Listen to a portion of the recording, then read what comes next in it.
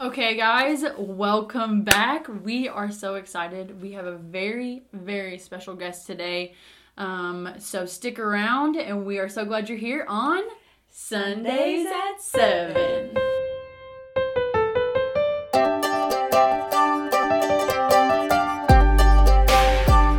Okay, guys, we have a very special guest today.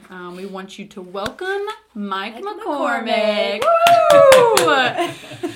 For those of you who don't know, Mike McCormick is actually the lead pastor at Calvary Christian Church, the church that Kate and I both, number one, grew up in, number two, lead a sophomore group in. Oh, that's cool. So it's cool when you say that like that. It's really exciting. We're so glad to have him here. He actually also just wrote a book, so we definitely want to tap into that and kind of... Shout out. Yeah, kind of figure out what's going on there, and he can tell us about that a little bit. But first, right off the bat, we need you to tell us about yourself. That's like the most stereotypical college question. We're in an interview. Tell us about yourself. Right. Our viewers, our listeners need to know about you. Mm-hmm. Awesome. Mm-hmm. Well, thank you so much. This is really cool to have you all here, and I appreciate that you came to my office. This is like we are in Mike's office. This is our first time on the road. It's on the road show. On tour. Yeah, road tour. Sundays at 7, and it's not 7 or it's Sunday. Actually Thursday at 8:50 p.m. But, hey, we're doing it. No, I am super thankful for you all, and it's about myself. Gosh, I'm suddenly feeling old. I'm 42 years old now. That's not old. It's just I feel like yesterday I was, 20-something, and I'm not, and somehow there's 20 years between me and the 20-something. I'm not sure how that happened. But as I look at my gray hair and my 4 kids, I realize I must be getting older. But no, it's good. I'm thankful because God got a hold of my life at an early age. When I was about 9 years old, my brother Mark got sick and actually ended up being leukemia, and he passed away. And wow. So, yeah. I did not know that. You didn't know that? No, I've never heard that. Yeah, that's was a very defining moment for me and for my entire family. We all kind of handled that a little bit differently. But for me, I started thinking about things like, I don't know why my brother's gone and I'm here, but whatever time I have, I'm going to use it for something that is meaningful and that matters and that lasts for eternity. So God kind of got a hold of my life real early and set me on a path to essentially like a journey of figuring out, so what does that mean? What does that look like for me to make the most with the time that I have? And I didn't like grow up thinking, I want to be a pastor. That'll be really cool. In fact, I wasn't all that impressed with most of the pastors that I knew. They didn't seem like a very fun life, or I don't know. I just the mental image I had in my mind of that wasn't something that I identified with. But I did end up meeting a pastor that I could kind of relate to, and I remember thinking, I think I could do that. And there was a time I went, like you all do, you take the youth on a trip, and I went on a youth trip, and coming off of that as a teenager, I really just sensed God saying that for my career, He wanted me to use my life for Him. And so that kind of set me on the ministry track. Went to college, got a communication degree, and then went to seminary. And that was 20 years ago. So 20 years of ministry and 20 years of marriage and raising kids. And wow. And you moved here from Pittsburgh, right? Yeah, originally from Pittsburgh, Go Pennsylvania. Go Steelers. Thank you. Wow, that was awesome. Steeler Nation. Yeah. Just this week, I just saw A Beautiful Day in the Neighborhood, Mr. Rogers movie Tom Hanks plays, and it's located in Pittsburgh. So I've always wanted to go. I've never been. It is super cool there, a great vibe, very neighborhood and family oriented. So that show really kind of depicts the family value and kind of blue collar network of community, fabric of a community kind of feel there. So yeah, and in some ways where we are here in Kentucky has a similar community and family vibe to it. It's a little bit of a different, feel more agriculture, farming. We're just talking about farming. Yes. But those things are true. So I think there is, I just say that because I think growing up and part of my DNA as a person is a very, neighborhood, community, family kind of feel to it. And so that still resonates for me now that I'm having my own family and trying to work in a community and make it better. Yeah. That's right. What's been your favorite thing about Kentucky since you've moved here? So Kentucky, well, I the two things that I knew about Kentucky, which I knew I would like, is I got accustomed to at Asbury when I was in college here. First was Ale 8, so I started drinking Ale 8. Winchester Pride there. That's right. Yeah. And I played basketball in high school, not in college, but I wanted to help the guys in college do well on basketball. And one of the guys, our point guard, was unable to keep his grades up, so I offered to become the basketball team's tutor to help my friend Mud. His name was Mud, Tony Johnson, Mud. Stay eligible because he was a great point guard, and he would pay me in Ale 8. He would give me Ale 8s to drink in exchange for funny. That's the best reward. Yeah, how about it? And then when I was interviewing at Calvary and I came to the church, I looked in the window. The doors were locked, but I saw an Ale 8 machine all lit up. A bright light, like it was the Shekinah glory in the hallway. So I knew that.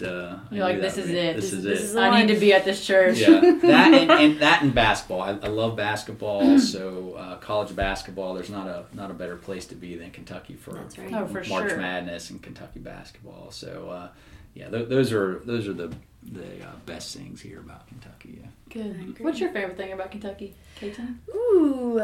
Also, can I tell you really quick, my brother does not like when I call you. Shout out to my brother, TG. He's been wanting a shout out ever since we started. Shout out. But he does not like when I call you Katen. He says it's Katen. Katen. I like that one the He best. says it's Katen. And I'm like, no, it's Katen. I always He's said like, K10. That's what because Honestly, whenever you tell people you say K and then 10. Yeah, K and the number 10. Honestly, I don't even know what it is. So my parents kind of really playing out a hard life for me because I don't even know how to pronounce my own name. So you can call me Katen and you can call me Katen. Katen. So the other day I was like, yeah, well, me and Katen. He was like, who? And I was like, Katen. Come on. Come on. Katen. He was like, oh yeah, I know her. That's ridiculous. My favorite thing about Kentucky? Yes. Born and raised. Mm-hmm. And I think my favorite thing about Kentucky is that whole born and raised thing. There's something about kind of like what you're talking about Pittsburgh, I think is kind of the same here in Kentucky, is that family atmosphere, and there's like a sense of pride in Kentucky. Like when you are born and raised here, like it's like you bleed blue, you love horses. It's just like in your bones, in your blood. And that's really special, I think, and not a lot of, I don't know, places have that. And when you're born and raised in Kentucky, it's like, and when I went on a long mission trip, and I had a team of girls with me, and they were all like talking about how I was so proud to be from Kentucky, and they're like, we would go places and people would be like, where are you from? They'd be like, she's from Kentucky, because I always talked about it. Kentucky. So, yeah, that's funny. Well, last week on the podcast, we talked about chapter 2 of Letters to the Church by Francis Chan, which is keeping things sacred, and how sometimes things that are sacred, that's kind of like a lost thing these days. A lot of times we don't know, how to keep those things sacred. And so we've moved into chapter 3 this week, which is called The Order, and that's why we decided to have Mike on the podcast, because it talks a lot about the church and the leadership. And right off the bat, one of the first paragraphs, it talks about commands versus expectations. And it says something really cool in the book. It says, it's imperative as a church that we differentiate between desiring what we want or what God commands. And I think when it talks about, it says people expect things like a really good service, strong age-specific ministries, a certain style, volume, length of singing, all of these things. But it says, what does God command? And he gives us a list, and it says, love one another like I have loved you, John 15:12. Visit orphans and widows in their affliction, James 1:27. Make disciples of all nations, bear one another's burdens, And there's a disconnect there. The things that we view and the things that we can, like the stage and all of the elements that come with a Sunday morning, things that we can detach ourselves from. But like, you can't detach yourself from what God commands us. And I think there's a huge difference there. I love the next line when he says, then he asks like his church leadership, like, what would upset people more if the church didn't provide the things from the first list that Caitlin just said, or if the church didn't obey the commands in the second list. And so what is your like opinion on that as a church leader? Yeah, that's a tough one. As you're reading that, I'm thinking about in my first year here at Calvary, an older gentleman who's since passed away, he came into my office and he was kind of challenging me on some of these issues, and I really didn't give him much credibility initially. I just thought it was someone who maybe was wanting us to go back to an old way of doing things that he was more comfortable with. But he said this line to me. He said, the methods that you reach them with will be the methods that you'll have to keep them with. And I thought, oh man, and his saying was, if you're reaching them with the performance on the stage, or the slick sermon that you give, the wonderful slides that you're showing, if that's what's attracting and drawing, then you'll always have to keep doing that to keep them coming. And I think he was probably more right than I gave him credit for. I was still kind of operating in a lot of that mode, and so I think there's something to it that as pastors sometimes we get frustrated when people don't take their faith more seriously, and yet I think we create the environments for people where they don't have to necessarily. So we kind of have to take some responsibility as leaders that maybe we're getting the spiritual product that we are producing, and it's not just their problem, that maybe we have a part in that too. Yeah, we kind of talked about that a couple weeks ago when it says, there's people in third world countries who have to rely on Jesus for their basic needs, for their water, for their food, they have to, but like, we don't have to. We have everything, so we're kind of sitting in this comfortable position where we really don't like have to rely on Jesus for things that we immediately need day to day. And there's, obviously that shows, because there's that disconnect, like we kind of talked about. I love this line right here. It says, honestly, what is it that gets people in your church stirred up for change? And I think that's, what is it? And Mike has a kind of a different view too, which is cool, because Kaiten and I are kind of since we lead a high school group, we're kind of back in the high school ministry a lot. And so we're kind of, not that we're detached from the front, we're never really in where the main service is, where all the adults are. The big service. I still call it that. Yeah. Big church is what I call it. Big church. Right. Yeah. But there is a disconnect there that, we need to figure out. We've talked about this a lot too, as like, even as small group church leaders, and you as like a lead pastor, always checking our intentions behind what we're doing. And he says here, the answer to these questions might just show us whether our church exists to please God or please people, or whether God is leading our church or we are. And I think that's a really interesting thing to check on constantly, as leading as leaders in a church or just members of a church, is what are our intentions like when we come here? Are we trying to please each other, or are we really trying to lead a life that's pleasing to God? So I think as a pastor, there's this fine line between wanting to serve people and wanting to please people. And this whole idea that he brings up a lot in this chapter is the idea of consumerism, so that people are coming with a consumer mentality. And I like to think about it as a sort of, people like to pick and choose what they want, and they do that in all kind of things, whether it's music. I was telling you, when I was growing up, we would have to buy a whole CD or a whole album, but now you just download a single song. Or if you go out to eat, you can just pick off the buffet menu, or you go to Starbucks and you can just pick the coffee to order that you want. So everything is customized for your preference right now. And so I think we have a generation or two that's been living that way and bringing that into the church world.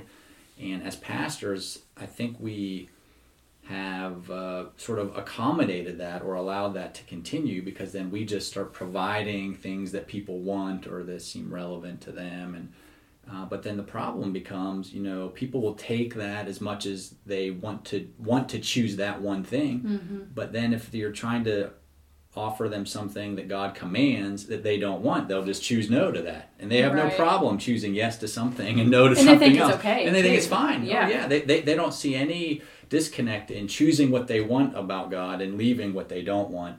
Like it's just as long as they feel good. As long as they feel good, yeah.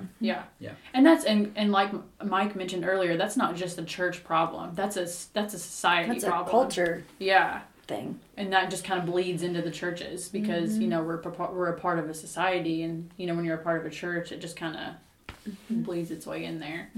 I love it. Talks about here Mark 7. I love this one verse. It's verse 8. It says you have to let go of the command, or you have let go of the commands of God and are holding on to your human traditions.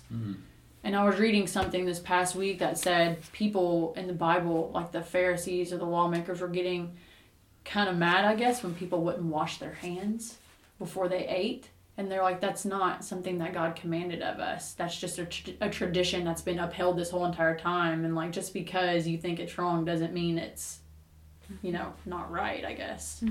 Yeah, I forget the exact number, but there's like, there's the 10 Commandments, and then there's 613. 613 is that the number? Yeah. Okay, 613, applications of the 10 Commandments essentially to that culture back then. But then between that and when Jesus lived, they added all kind of extra regulations and rules that they thought would be good. That they thought would be good, yeah. And so it just got so far removed from what actually, to your point, caked in on God's intentions.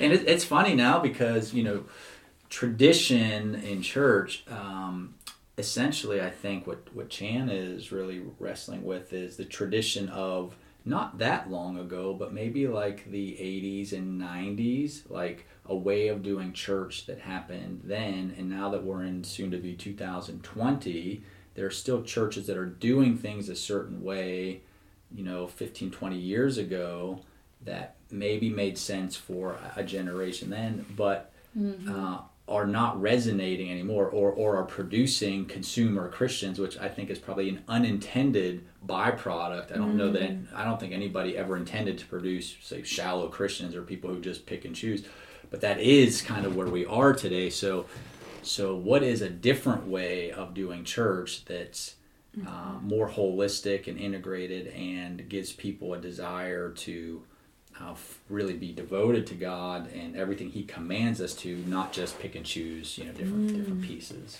I love that idea of, as a church, learning how to meet people where they are, but also not straying from God's commands. Kind of move with the culture and the way that people are thinking and the way that culture influences us as individuals, but also not straying from the commands of the Bible, and learning how to have a marriage between that is a tricky thing, especially now. And I think that's why you were kind of talking about before we started this book is so resonant right now, is because it kind of addresses that loophole where we need to be, So. He's definitely pressing into that, and I think there's a lot of people saying we want something different.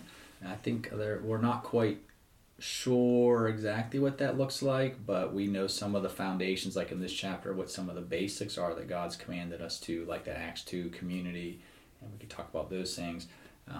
But I think we're still kind of trying to flesh it out. What does this new model of being the church look like?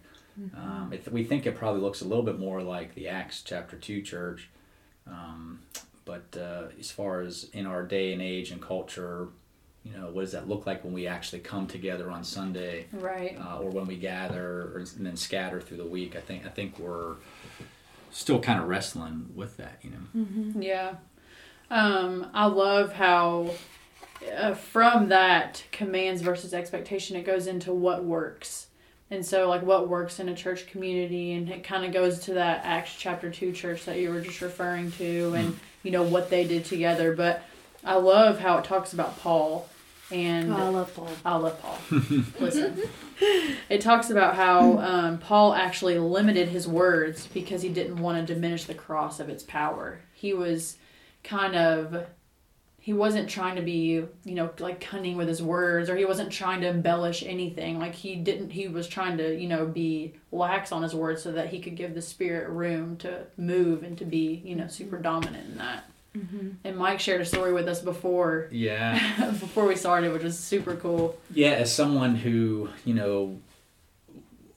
likes to talk or feels like, God uses my words in a message, so that hits home with me. But this past weekend, I had an experience where I really was kind of off my game on Sunday, and literally I was not feeling well. I'm a type 1 diabetic, and the insulin pump that I'm using now, the insulin, I didn't realize this, but was basically expired, so it wasn't working, and I couldn't figure out why my blood sugar was so high, but sugar should be right around 100. It was more like 250 or 300 on Sunday, so I was like real fuzzy in the head. So at Calvary here, we have 3 services, but after the first one, I sat down. I was like, man, that was like the worst sermon ever. Like I was just off my game. I just didn't say things the right way. I didn't feel right, and I wasn't really all that good. But I just thought it was really fascinating because this week I've had 3 different people come up to me and just say how significant that message was, because it was about essentially Christ being at the center. And one gentleman in particular, we went to lunch, and he had some serious disobedience in his life, and it was probably the most repentant person that I have had a one-on-one conversation with since I've been here in Kentucky over the last 5 years. So I think of all the messages that I've given, a bunch, for 5 years, and what I feel like was my worst personal eloquence, God used in maybe the most powerful, impactful way. So I just think it's a good reminder that, God uses our words, He gives us words, but my words can't change anybody's life. My eloquence doesn't do that. Only the power of the Holy Spirit can do it. Kind of like the farmer and the seed, like you were saying earlier. Yes. I love that. I love this idea that like we can't manufacture ourselves God's Spirit. Like His Spirit is gonna do what it's gonna do, and it's gonna do only what it can do. No matter if we add all this fancy words and these poetic things, like. Obviously, like the story you just said, that all of that is important in its way, but you know what I mean? Like the Spirit, if you give it room to move, it's going to move the way it's going to. Yeah. Yeah, and I guess, can God use fancy things? Sure. Right. Does God need fancy things? No. Mm-hmm. Can we be the church without fancy things? Yes. Mm-hmm. Is it always wrong to have them? I don't know. Maybe it's not wrong, but if we are overly dependent upon them, or thinking that those are the things that are changing people, or that we can't do ministry or can't be who He's called us to unless we have all the gadgets and whistles and hazers and whatever we need, that's probably our trust is in the wrong things, I think, at that point. And if we have our trust in the right place, then it takes a lot of pressure off us. It's not as dependent upon us as humans to change people's lives or keep them at church and those kind of things. So I think that's a healthy perspective for us to have. When I went on this is kind of going back to that farmer metaphor that I love. Yeah, right. I might have already talked about this on here before, but that's right. Oh, Sunday. Farmer Cajun. Oh my gosh. If you know me, that is so not like me, but I'm trying really hard to be that. But anyways, when I went on an extended mission trip, and I remember feeling like this, like you were talking about a pressure. Yes. Kind of on, and it was totally self-inflicted, but I felt this pressure to like, when we were going out and doing things, that I like had to see people change. Like I had to see this miraculous, like people overcome with what I was saying, I, me, and if I didn't see that, I kind of got disappointed, and I felt all this pressure to see people really have this radical change. And I remember reading this metaphor or this parable in the Bible, and it basically says, like the farmer can plant a seed and it can water it and weed it and do all the things a farmer does, but like the mystery of growth, the farmer can't make the seed grow. That's right. And I remember hearing that and thinking, that's not my job. My job is just to do what God commands, and then He does the rest. Yeah. And when you kind of live your life on that path, it takes away a lot of the pressure, and kind of, that's why I love this book, because it's so convicting on a church level and also on an individual level as well. So yeah, and it's not like Kate and I were kind of talking about this last night. It's not that we're like taking this book and like pointing out all the bad things in the church and the community. We just we just see the potential. It kind of gives us that like view of potential of like what it could be. Using this book to be excited about the potential rather than being like, this is everything we're doing wrong, Yeah, definitely. Yeah, I think that's a super good point, because and I don't know if you've done the small group video series that goes along with it, but he's pretty careful to caution people against negative criticism and tearing down church leaders and those kind of things, and I appreciated that. I think that he is trying to paint a picture, a vision of a different way, and I think even he talks about in the book that when he left his church, he knew there was a different way. He just wasn't quite sure how to get there. And so I think that's what we're talking about, is how could we move in that direction? How could we grow up like that? And it's going to look different. We're not going to learn that by looking back over the last 10 years. We're going to have to look forward, and maybe all the way back, right, to what God actually says in His Word as those kind of standards, and how could we bring that into our generation.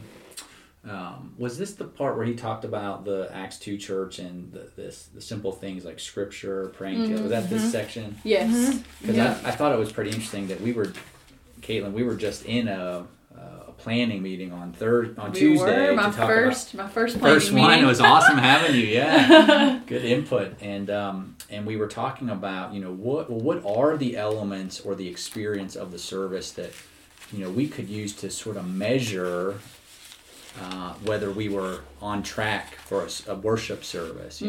If it's not necessarily about attendance or the lights or the eloquence of the sermon, what does matter, right? And so then we got back to the basics of, are we, is there time in Scripture? Are we actually praying together? Like, is there time in the service? And that was probably the one that I think we maybe have skipped over the most, is there may be a person who says a prayer, but I don't think we've been praying together in the larger service. So we're actually going to be doing that this Sunday. Oh, yeah.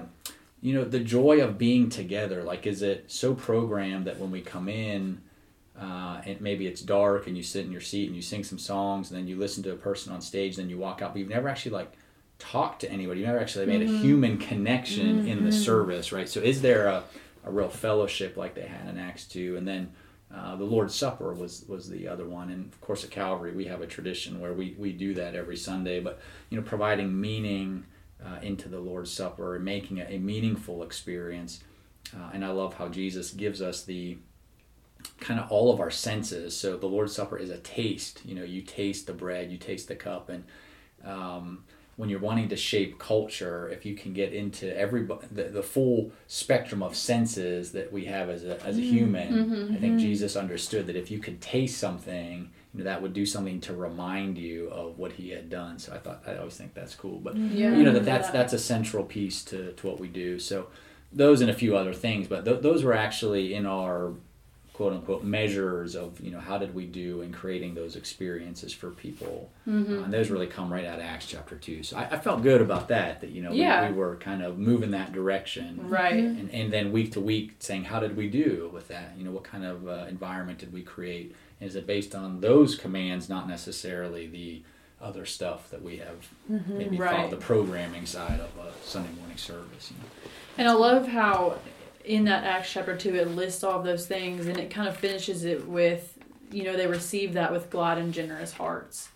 And I feel like a lot of times maybe people come into church and it's just a checklist kind of thing. They come in and they are like, oh, well, I was here, check, and you're gone, and then it's just like that disconnect throughout the week. But like, what would it look like, if we were all, and I feel like that's kind of what creates that like-mindedness within a church, when we're all giving with glad and sincere hearts. And it talks about how they were selling their possessions and belongings and distributing the proceeds to all as any needed. And I just think it's such an interesting subject, you know? Well, there's a definite difference in going to church and being the church. And I think we have had generations of people who said, you need to go to church. You need to, are you going to church? It's Sunday. You need to go to church. Or you're going to church. Come on, Yeah. And, God calls us to gather together as the church. And so that's the shift that I want us to really become more of, is it's much more about the relationships that we have together. I mean, Acts chapter 2, we were talking about, is the way they related to one another. They're sharing their life together, right? They're all devoted. That's the big word, right? Devoted.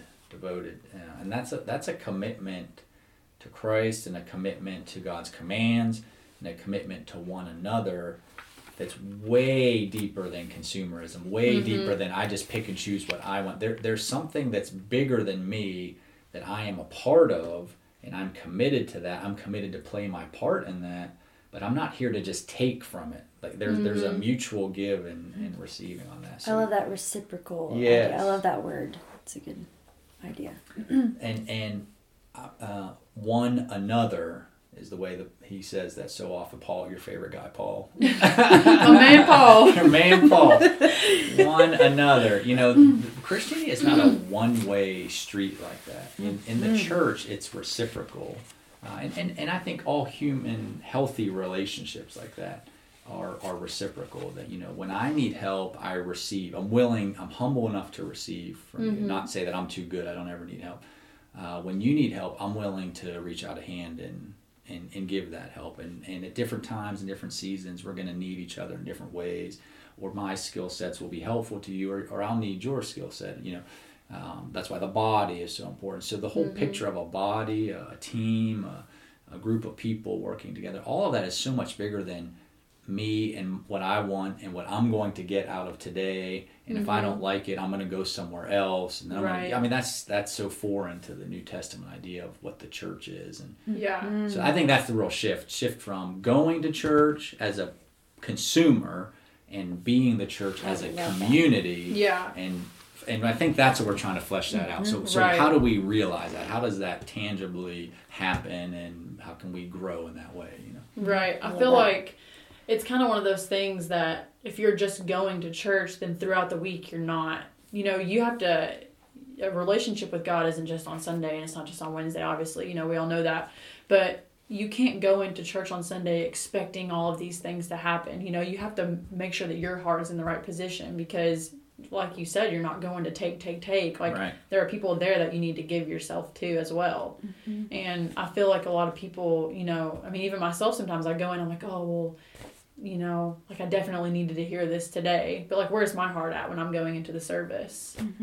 And I just think it just goes back to going to church and being the church. Yeah. Are we being the church?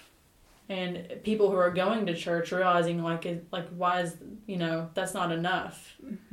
And I think that like one of my main things from this chapter, one of my main takeaways was we have talked about adding all of this stuff into sermons and trying to entertain people to bring them, and like my main thing is like, why is the gospel not attractive anymore? It talks about in this book that a guy from India, he says people were just so excited over in India just to get together to pray. And they're so excited to get together and do communion. And like, it's hard. Like, I've preached a sermon back in SML before, and like you can tell, up on stage, you look at people and their eyes are just glazing away. And you're like, why are you here? Like, why are you here if you're not gonna, it just, I don't know, it's just frustrating.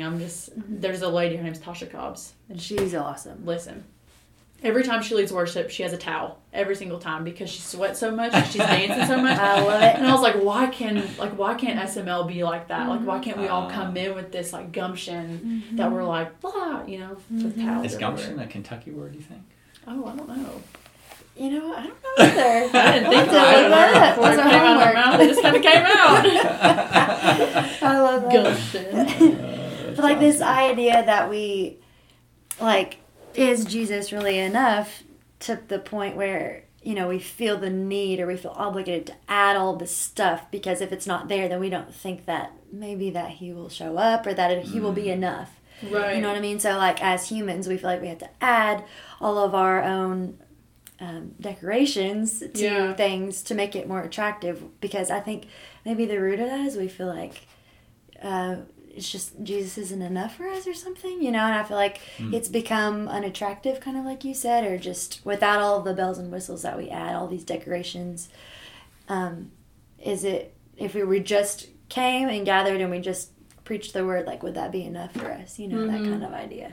That's an interesting thought, and maybe for this generation that means that a bit removing those other things that could be, maybe for one generation they were increasing relevance, but it seems now that they're kind of an ongoing distraction from what is needed. So maybe some stripping away of those at this point is Distractions, needed. it's huge. Distractions, removing those, and the simplification of what we do when we're together, and the more personal connection.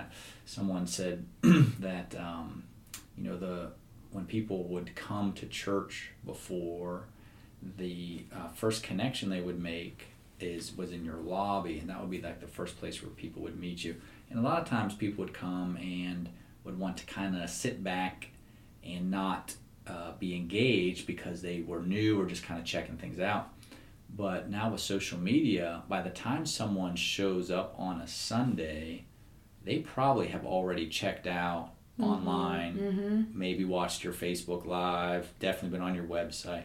The fact that they're there means they're looking for a connection. They want to meet with God. They want to have human touch experience.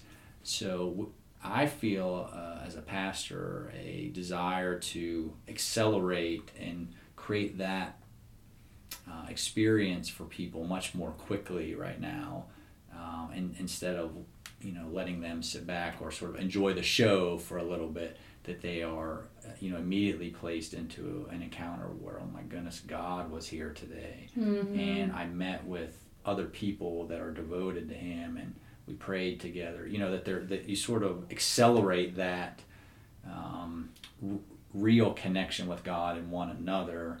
I think that's a call for us to find ways and create spaces. We can't manufacture that, but I do think we can create spaces that were in freedom, where God can step into that and move in those times, and allowing that, or expecting that and providing opportunities for that, and kind of watching Him go to work is kind of where I'm thinking that we're just in my own mind as I think about what would we do differently on a Sunday morning when we gather than maybe we've done in the last 10 years. Those are the kind of things that I'm thinking about.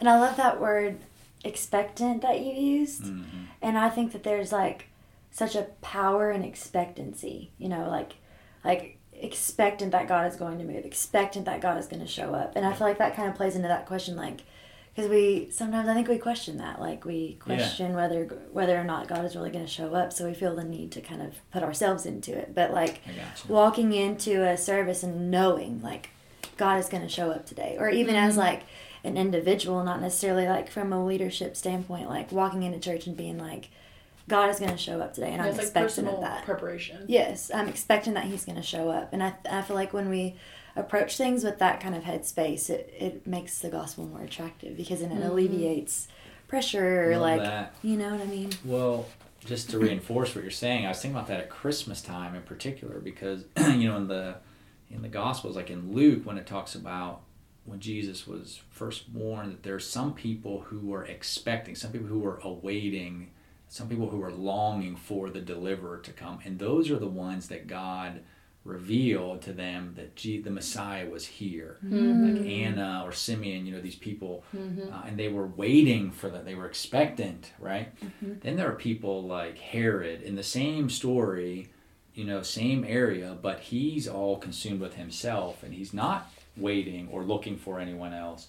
And so he missed Christmas. He didn't even know the Messiah was born, and then when he found out, he was upset because it was going to take away from his power, what he wanted to do. So I do think there's something to our everyday experience with Christ is, are we expectant of Him? And God uses that, it seems, to make Him known to us. And if we're not really interested or not really looking for it, I'm not saying God won't get our attention, but I think we'll miss him. We'll miss his activity. He'll be right there. We may miss it. Yeah. It's like all about where our perspective is. I think that's Are we a big looking part too close, or are we zooming out to kind of see the bigger picture? Yeah, I think that's good. Yeah. Well, listen, these podcasts go by so fast. How long have we been talking? 40 minutes. Oh, that's pretty good. Wow. Yeah. 40 minutes. This seems It like never a seems flash. like that long. I do want to share this Acts verse. I just want to read it all the way through. We always have a verse of the week, and I kind of just wanted to read this all the way through. It's a couple verses. But just kind of going back to the basics, like what does the Bible say about what we need to be doing when we meet together?